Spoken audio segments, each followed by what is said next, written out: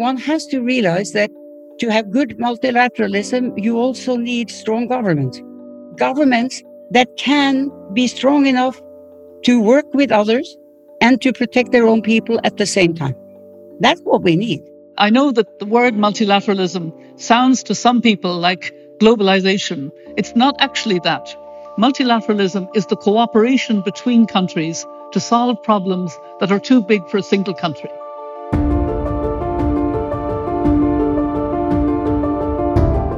You're listening to Finding Humanity, a new podcast from the Humanity Lab Foundation and Human Group Media. And I'm your host, Hazami Barmada. For our inaugural season, we are proud to partner with the Elders to produce special edition episodes that add depth and context to topics covered on other episodes of Finding Humanity, including inequality, discrimination, and insufficient access to healthcare. In my conversations with members of the Elders, we create discussion around the urgent action needed to find solutions to global challenges, how to ensure we do not recreate mistakes of the past, and provide practical advice to create a more equitable world.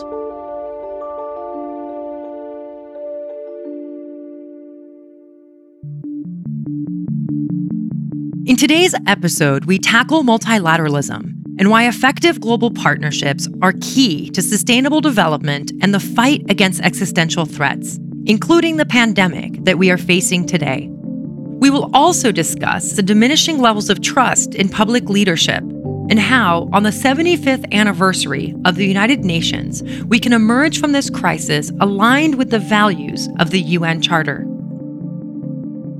To explore these topics, I am joined by my co-discussant, Mary Robinson, former President of Ireland and Chair of the Elders. I also have the honor of speaking with Dr. Gro Brundtland, who was the former Prime Minister of Norway. She was also former UN Special Envoy on Climate Change and former Director General of the World Health Organization. I wanted to become a doctor like my father. I wanted to work for a better society with equal rights and with access to health. After studying medicine, Dr. Brundtland went to Harvard University to study public health. As I came back to Norway after 1 year in Boston, I started in the Ministry of Health. Dr. Brundtland's rise through Norwegian politics was remarkable. By 1981, she had become Prime Minister, both the youngest person and the first woman to ever hold that office in her country. In 1983, I was asked to lead a new international commission to look at the dangerous trends happening in nature, affecting people and creating trouble, environmental, but also developmental. Established by the United Nations, due to her leadership, it became known as the Brundtland Commission. And I put together the commission, and I said, I'm not doing it unless I can have more than half of the people from the developing world. There's no possibility to take care of the environment unless you realize that poor countries, developing world, has to be part of the solution. The Brundtland Commission published Our Common Future. This report is credited with coining the now common term, sustainable development. It's a great honor to be here to address the topic of sustainable development. To advance on the Sustainable Development Goals and the Paris Climate. You all accelerate sustainable development outcomes. The report was groundbreaking in its time and is still seen as a seminal moment in the advancement of inclusivity and development. Dr. Brundtland, who previously served as a Minister of Environment, notes the importance of multilateralism and the role of collaboration between nations in achieving sustainable development. Air pollution was a major issue at that time. We realized that from the high stacks in England, polluted air came over to Scandinavia and crossed over into Europe and created health problems. So I gathered the different arguments as we moved to make pollution agreements about issues that cross borders in the whole of Europe. There were coal plants all over Europe and in the Soviet Union at that time. And we had to negotiate deals, agreements about what is acceptable to avoid polluting cities from the burning of coal. Then you go to Kenya, where they were worried about, not so much about clean air, because the other things had higher priority for them. They didn't have clean water. They didn't have systems for, healthy ways of dealing with everyday needs. A toilet, for instance. Everything is linked to everything else. Intersectionality of topics and challenges is one of the hallmarks of sustainable development. It considers that many global issues are not only related to each other, but also impact each other directly or indirectly. Addressing these challenges is an overarching goal of the multilateralism system. The Charter of the United Nations, which you are now signing, is a solid structure upon which we can build for a better world. The time for action is here now.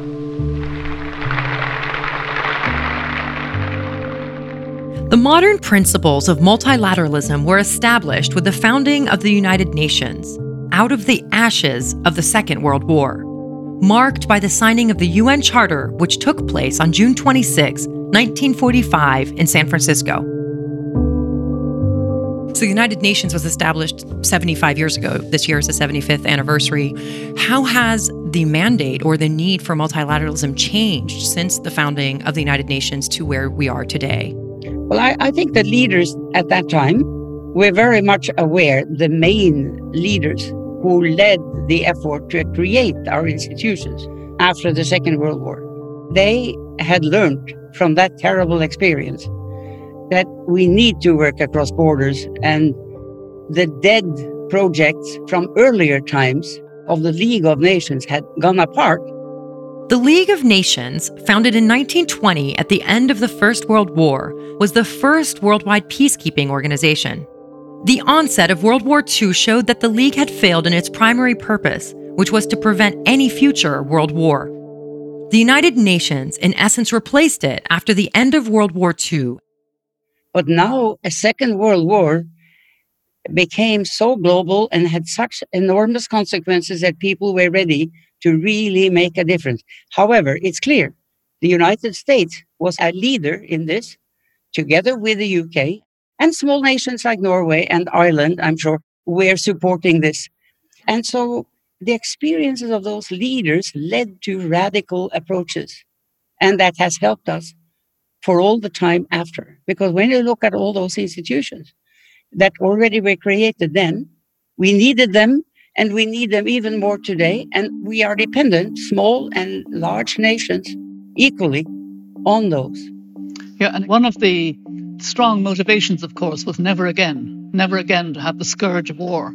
And so what the elders are very concerned about is we need to reinforce all the values of multilateralism, particularly because that's the way to deal with a pandemic. We dealt with previous pandemics, and I'm sure Gru will speak to this, better because we had more cooperation. We're not dealing as well with COVID-19 because we lack the full cooperation. The G20 has not been fully expressing the global possibilities. The Group of 20, or the G20, is a collection of 20 of the world's largest industrialized and developing economies that come together to discuss international economic and financial stability. The nuclear issue is unraveling in a way that the elders are very concerned about. We're very strong defenders. I know that the word multilateralism sounds to some people like globalization. It's not actually that. Multilateralism is the cooperation between countries to solve problems that are too big for a single country. And that includes the nuclear issue. It includes climate change, the climate crisis. It includes a pandemic. It's linked to but separate from globalization as we perceive it. I think the concern that people have about globalization has confused and undermined a little bit defense of multilateralism. Mary, I'd like you to expand on that, please. So what is globalization for those that don't know the difference? Well, I think globalization in people's minds, at least, is more almost the global trading system with its very long supply chains. Now, it's also true that global trade has taken a lot of people out of poverty, particularly in countries like China and India, parts of Africa, just being able to trade. But that's different from the kind of essence of multilateral cooperation that we're talking about. Globalization can be defined as the process by which businesses or other organizations develop international influence or start operating on an international scale. It is also understood as the increased interaction and cooperation among people, companies, and governments across borders. In contrast, nationalism is a political ideology that promotes the interest of one's own nation and support for its own interests, often to the exclusion or detriment of the interests of other nations. Recently, we have seen trends in nationalism on the rise globally. I asked Mary and Dr. Brundtland why they think we are seeing this trend unfold. I mean, you have leaders who are promoting ideas and values that are competitive to multilateralism, as if it could be taken away. You know, it's often easy when you speak to young children, and sometimes you have to think in those terms. Everybody understands that in a society, you need rules for traffic. It's simple to understand. You can't have cars driving on different sides of the road and in no direction. So the rules of society, people understand when they are local and very concrete. But in the bigger world, you need rules that cross those borders because we are one world where people are traveling. And even before globalization became a word that everybody was using, people were traveling. Norwegian sailors went across the world to Japan and came back. So this is not new. The world has been one for a long time, although it has changed dramatically over the decades. But to have rules about trade, for instance, there's no way to have cooperation across countries unless you have certain rules about what you are allowed to sell, how it comes in, whether you can have customs or not, etc. Understand that no single nation can make rules for the big C's. Even the US cannot make rules that everyone will accept unless we have a multilateral system. And if I could sort of add a bit about what's happening during this COVID time, it's true that countries are understandably concerned to protect their people, to protect the elderly, to protect their health workers, their care workers, and they want the PPE equipment and they want the ventilators, etc. But it has become much more competitive than it used to be in a wrong way. Much less of the kind of support that was there during Ebola and SARS. Now, Gru, you were Director General at the time. Can you speak to how we dealt with pandemics before in a better way because it was a more multilateral cooperation? Well, yes, it was clear to me when the reports came from Asia about this deadly respiratory disease that nobody has seen before, that we in WHO was the only responsible institution to try to take care of what it meant to avoid spread across the world. Dr. Brundtland is referring to SARS, or Severe Acute Respiratory Syndrome, which first appeared in China in 2002. It spread rapidly to 30 countries on all 5 continents and affected over 8,000 people, killing 812. During the spread of SARS, Dr. Brundtland served as Director General of the World Health Organization, a post that she assumed from 1998 to 2003. It was helpful to me that I had been Prime Minister for many years, because I was completely aware that no single country in the world, not China, where it started, they were covering it up, basically. Not the United States, the biggest country otherwise, could do that on behalf of everybody. There was only this institution that had a mandate that was given by the world's, at that time, 193 member countries.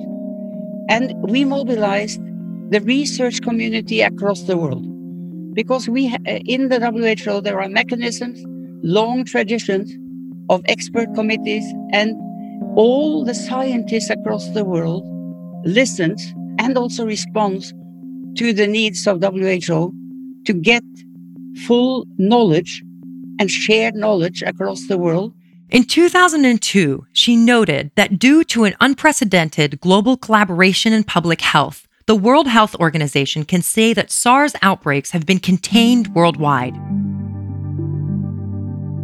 Here, Dr. Brundtland unpacks the differences between SARS and COVID-19. The COVID-19 has not as high a mortality as SARS had. That means that the debate about the level of risk and the scare of getting infected has been different. You have seen discussions inside countries about whether it is more dangerous than the regular flu or something. This never happened with SARS because everyone knew it had a 20% mortality. Nobody even thought about not trying to stop it. That was one. There's one other issue. The SARS virus was not as infectious as the COVID-19 is. The COVID-19 has maybe 5 times the infectivity. So it infects much more quickly, many more people, which meant that as it spread out of China, which it did early on, certainly already in December, it had spread across the world, many places. Although we didn't know, it had already spread. So we are in this much more difficult situation now, where I believe there's probably not a single country in the world that doesn't have the virus.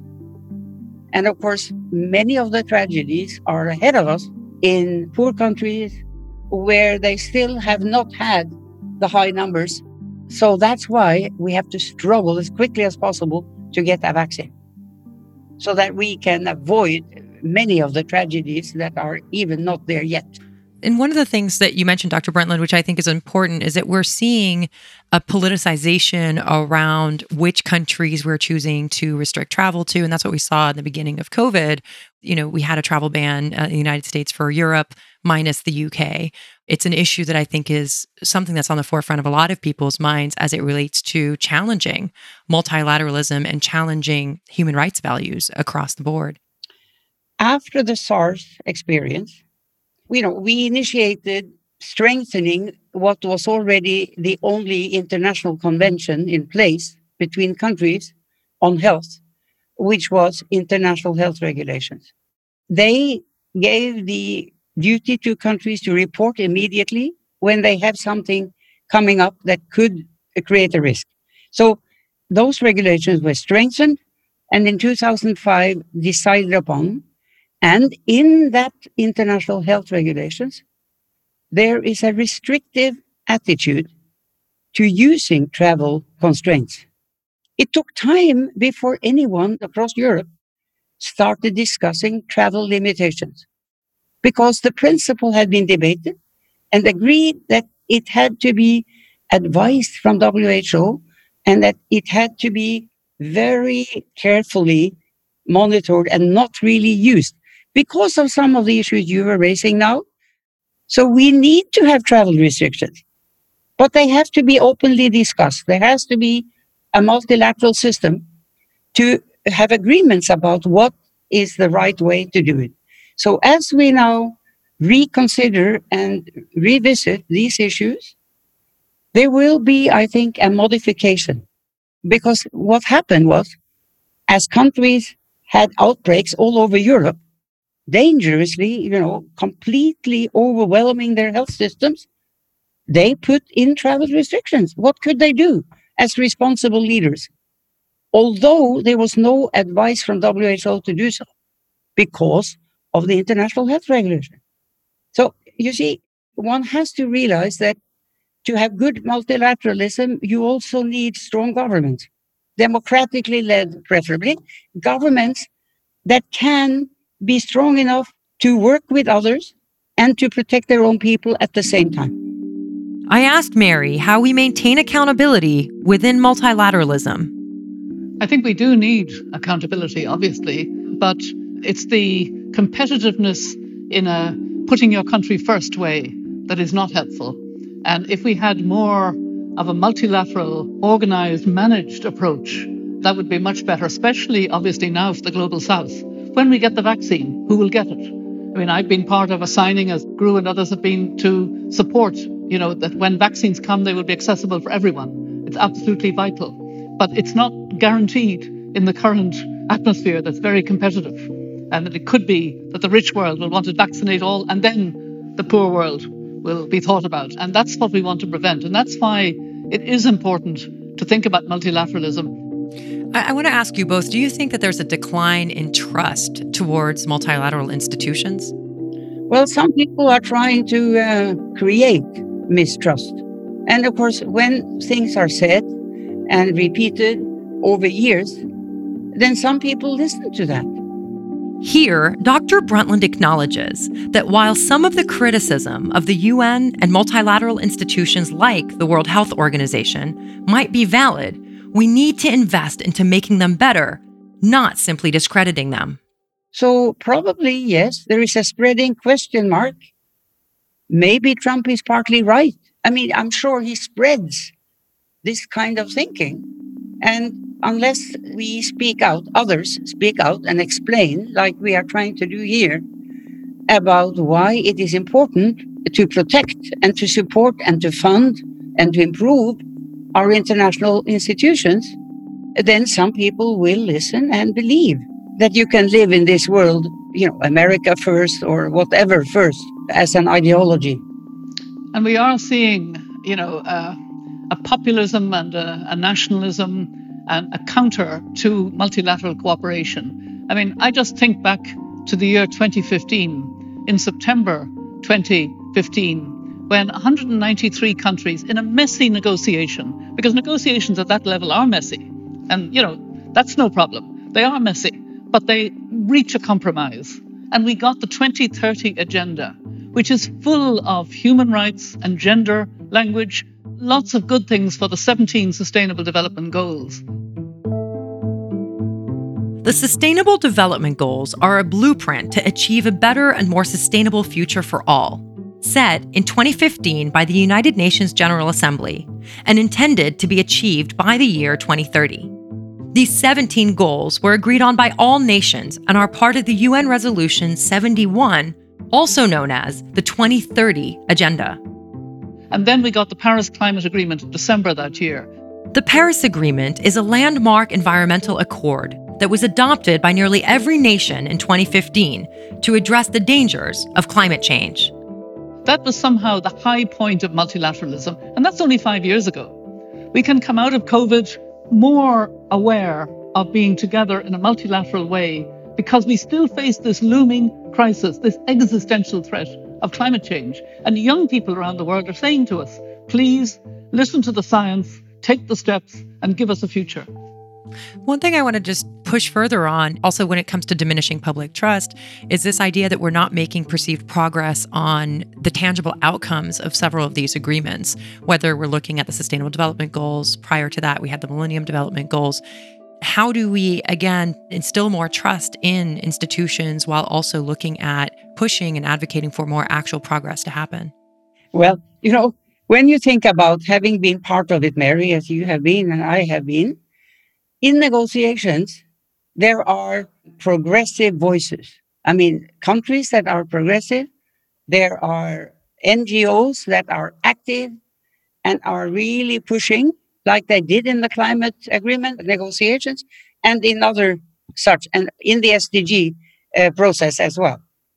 Now, then you have countries that are kind of counter voices, and you get into compromises. But often some of the progressive voices do prevail, and you get a document of which I think the SDG document is impressive. It illustrates what the most progressive and most constructive voices worked hard for, maybe for years and decades. And then there are some middle of the road leaning back, thinking, and some of them don't do that so enthusiastically. And so the debate goes on in multilateral fora. You get setbacks and you have to renegotiate reproductive health and rights. I don't know how many times since I was a young physician I have been pushing in international negotiations because it's possible to re-enter the anti-voices, you see, which means we need the NGO activity. We need accountability. We need people to continue having pressure. Otherwise, you get setbacks. And it is important that countries do stand up for the values of multilateralism. And I do think we haven't seen enough of this. We've seen, significant countries on the populist, their country first side. And we don't see countries standing up enough. There was a reasonable defense of the WHO at its assembly, at the World Health Assembly, in the sense that the letter that President Trump wrote, in other words, America did not succeed in really putting a wedge there because governments did not allow it. Mary is referring to the repeated attempts by U.S. President Donald Trump to discredit the World Health Organization.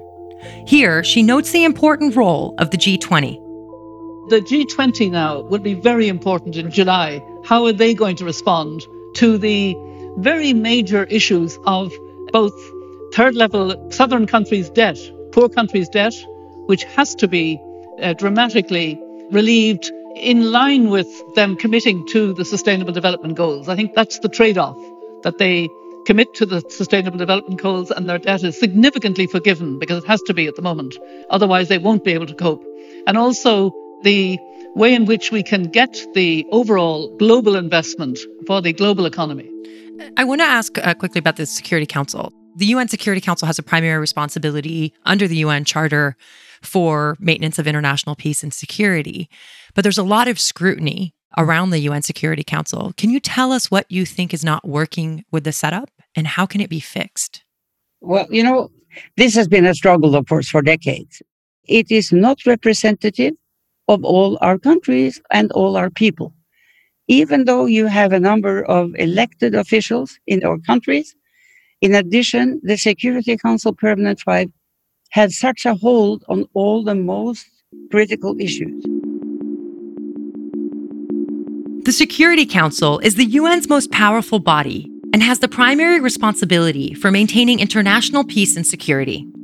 It is the only UN body with the authority to issue legally binding resolutions that can be backed up by sanctions, blue-helmeted peacekeepers, or by force of arms. It consists of 5 permanent members who were all the principal victors of the Second World War, all of whom are now nuclear-armed states: China, the United States, France, the United Kingdom, and the Russian Federation. There are also 10 temporary members at any one time, elected by the UN General Assembly for a 2-year term. And when they disagree, they are sometimes not even ashamed, but they continue carrying their national flag and insisting on their own interest, even in global major human rights concerns, in crisis and conflict, etc. But the thing is, it is really hard to be able to get change.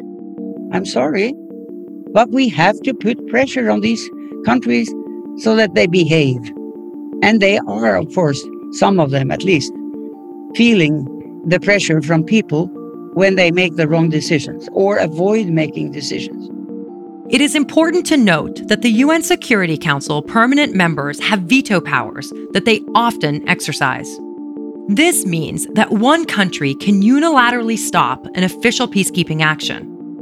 It's really kind of sad that at a time when we're seeing the nuclear threat increasing, nuclear agreements unraveling, which the elders have been very vocal about, that we have a weaker UN system because of the failure of the Security Council to be able to agree on major issues of addressing conflict and humanitarian concern. The very mandate of the Security Council in particular, human security globally, it has failed on over and over, and that has undermined the quality. The G20 was seen and is still seen as, another forum that can be important, particularly in the context of this pandemic, because if the G20 could come together, but we've always in the past seen the G20 kind of led supportively by the United States. And now we're seeing the opposite.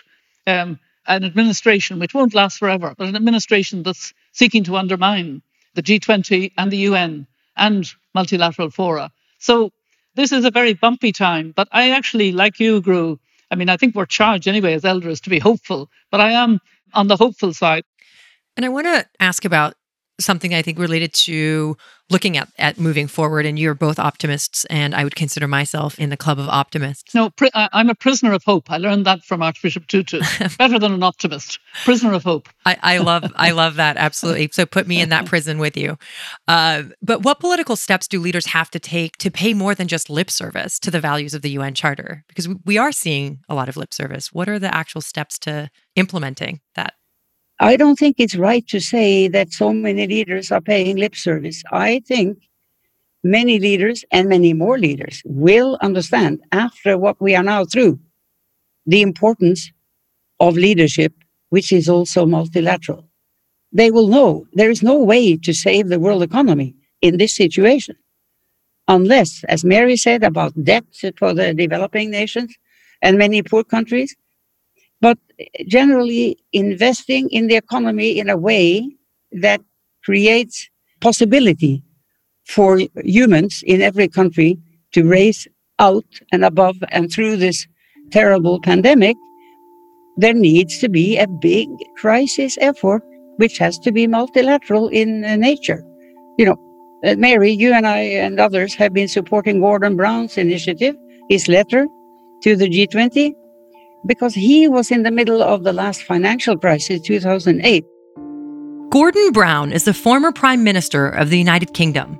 He is leading efforts to persuade the G20 to support the developing world as it tackles COVID-19. And his initiatives at that time made an important difference, that many countries across the world supported initiatives that were absolutely essential to lessen the burden of that terrible economic crisis. And the same, and at least at that level, is necessary now. As we come out of this crisis and looking forward, what is the role of individuals in building society back better with the UN's vision of we the peoples as drivers of change? As I've said, and I will repeat it, there is no way to influence governments to be forward-leaning and taking charge and being responsible and being cooperative, unless you have a public interest and a public pressure there to require leaders, parliaments, governments to do the right thing. So the importance of the civil society is absolutely crucial now and in the future. And it does seem to me that there is a lot of discussion about how to widen the circle of a kind of broad civil society pressure of that kind, as Gru has rightly said. But I think also, in many ways, COVID is causing us to think more deeply about being human, about being with our immediate family, about taking steps to avoid anybody being infected, thinking about the vulnerable in the community, thinking about health workers, care workers, the low-paid cleaners, etc., who are so vital. We can be human consumers in a thoughtful way. I think it's very interesting that the 75th anniversary of the UN is taking place in a year of COVID-19. It's interesting that we were not on course for a safe future. That we have to remember. So business as usual was not bringing us to where we needed to be. And it was compounded with terrible inequalities and inequities. And so I'm hoping that, this thought process that we're all going through in the 75th year will actually encourage us to, as the UN has called for, build back better in a real sense of more sustainable, more human, more compassionate, more equal, and that, we will see the flowering of the Universal Declaration of Human Rights, which is at the heart of what the UN stands for.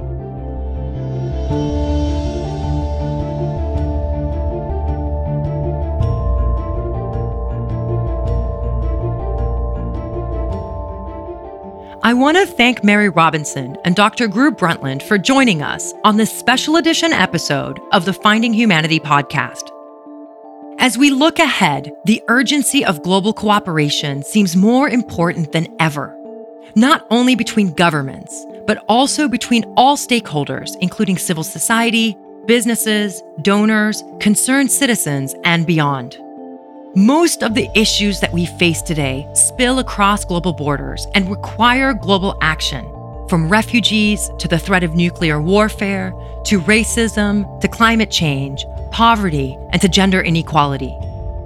Nations can continue to honor their own agendas while upholding their commitment to the UN Charter, to have universal respect for human rights and fundamental freedoms for all people, to achieve higher standards of living, and to address economic, social, and health-related problems. In addition to looking past geographic borders, we must also break the silos between sectors and issues, and recognize that sustainable solutions require us to be more intersectional and collaborative. For an extra dose of inspiration, please check out other episodes of Finding Humanity, where we share real-life stories of courage and purpose to put a face to the complex global issues discussed in this episode and other Elders episodes. In our human stories, we unpack hope in the face of injustice and courage amidst adversity. Please subscribe to our podcast on Apple Podcasts, Spotify, or wherever you listen to podcasts. And if you like our show, please rate it and leave us a review to encourage other people to tune in. You can also follow us on social media. In our podcast, we cover pressing and at times controversial social and political issues. The views and opinions expressed are those of the interviewees and do not reflect the positions or opinions of the producers or any affiliated organizations. Finding Humanity is a joint production of the Humanity Lab Foundation and Human Group Media. This season is made possible in part by our collaborating partner, The Elders. Our executive producer is Camille Laurente. Associate producer is Fernanda Oriegas. Assistant producers Diana Galbraith, and our research lead is Martina Vanat. Mixing, editing, and music by Maverick Aquino. I'm your host, Hazami Burmata. Thank you for listening, and I look forward to seeing you again on our next episode.